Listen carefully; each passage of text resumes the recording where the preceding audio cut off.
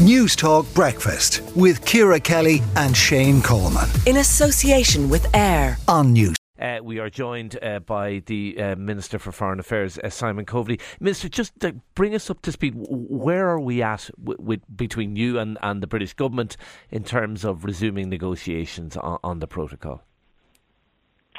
Hi, Shane. Well, I mean, we're in a better place than we were, I think is the factual position, and that's because there has been a real effort from the new team in the British government to reach out to Dublin and to reach out to Brussels to try and improve relations and to try and rebuild some trust. So I think we've created a flicker of optimism that both sides can work towards resolving some of these outstanding protocol issues that have been outstanding for far too long, and of course have caused enormous polarisation of opinion in Northern Ireland and a lot of tension as well.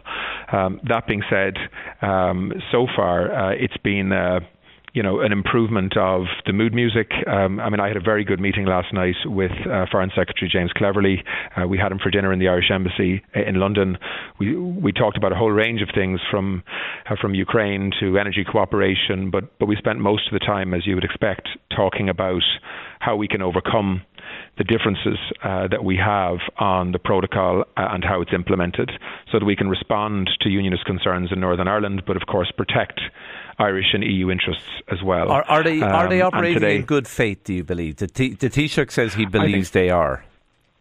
I think they are. I'll be co-chairing today with the new Secretary of State for Northern Ireland what's called the British-Irish Intergovernmental Conference. Minister Helen McEntee is here with me. Steve Baker is here as well.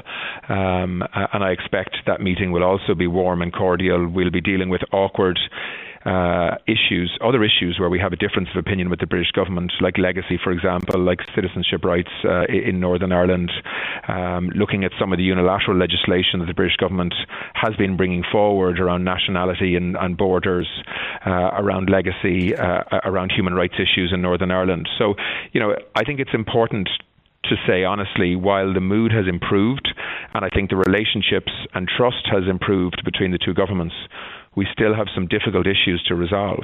But I think you start in politics by improving relationships and then you work through the issues one after the other, and we'll be doing that in some detail today in London.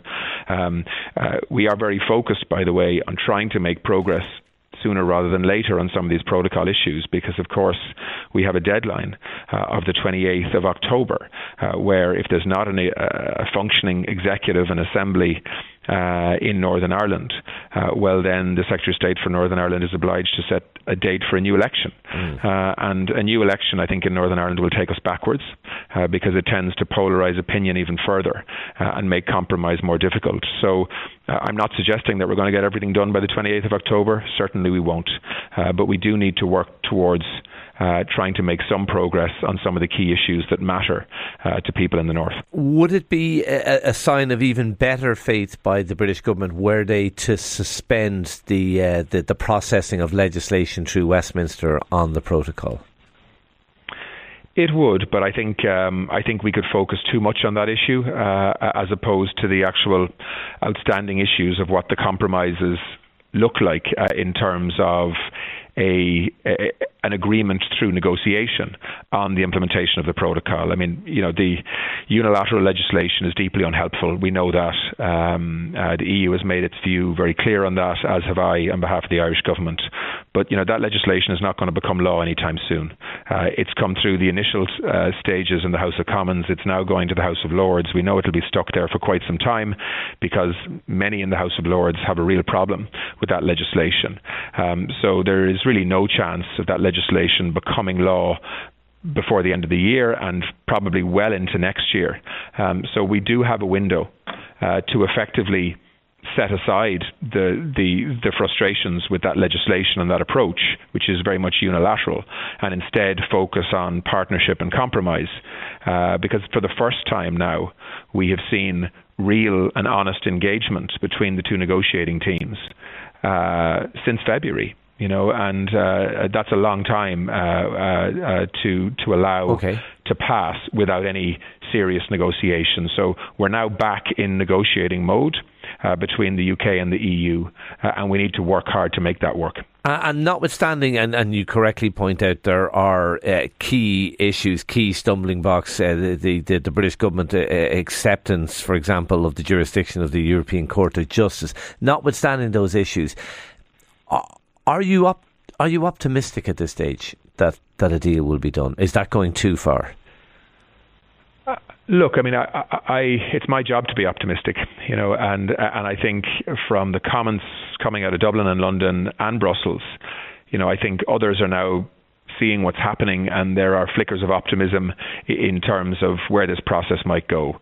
But I think we shouldn't get carried away. While the relationships are clearly improving, there are still strong differences of opinion in terms of how the protocol should be implemented, and we have to find middle ground positions that both sides can adopt. And I think the aim here should be a 0-0 draw where everybody wins, in terms of getting an agreement that everybody can live with, but of course involves compromise on all sides. And I think the EU has already shown a willingness to compromise in terms of some of the papers that it's published and produced. And I hope that the British government's new approach is certainly indicating that they're willing to move into that space as well. Okay. But time will tell, and ultimately this negotiation needs to conclude between London and Brussels, and we're very careful to ensure that it remains a London-Brussels negotiation. But of course the Irish government has an input into how those compromises might look, and that's why we're here today, and that's why I had a long meeting with James Cleverly last night. Minister, I know you're under time pressure. Just very briefly, and I know you've been largely concentrating on issues that we've just been talking about, but reports are suggesting in the paper today that the government is considering a winter ban on evictions that could be put in place until the end of March. It's part of plans to deal with the cost of living crisis. Is it something you personally would favour? Well, I know that Darragh O'Brien is looking at that at the moment. It's not as straightforward as you might think in terms of property rights, in terms of legal challenges. So certainly I think the government is open to looking at that. But I'd like to wait and see what Darragh O'Brien comes back to government with in terms of how it can be done, because I know he needs to get advice from the AG on that. It's not as simple as just making that decision, because there are property rights and legal issues that need to be considered, but it's certainly the government is looking at it, and I expect we'll be able to make decisions on that relatively soon. But I'd leave it up to the line minister to come back with the recommendations. Foreign Affairs Minister Simon Coveney, thank you for talking to News Talk Breakfast this morning. News Talk Breakfast with Ciara Kelly and Shane Coleman. In association with AIR. Weekday mornings at 7 on News Talk.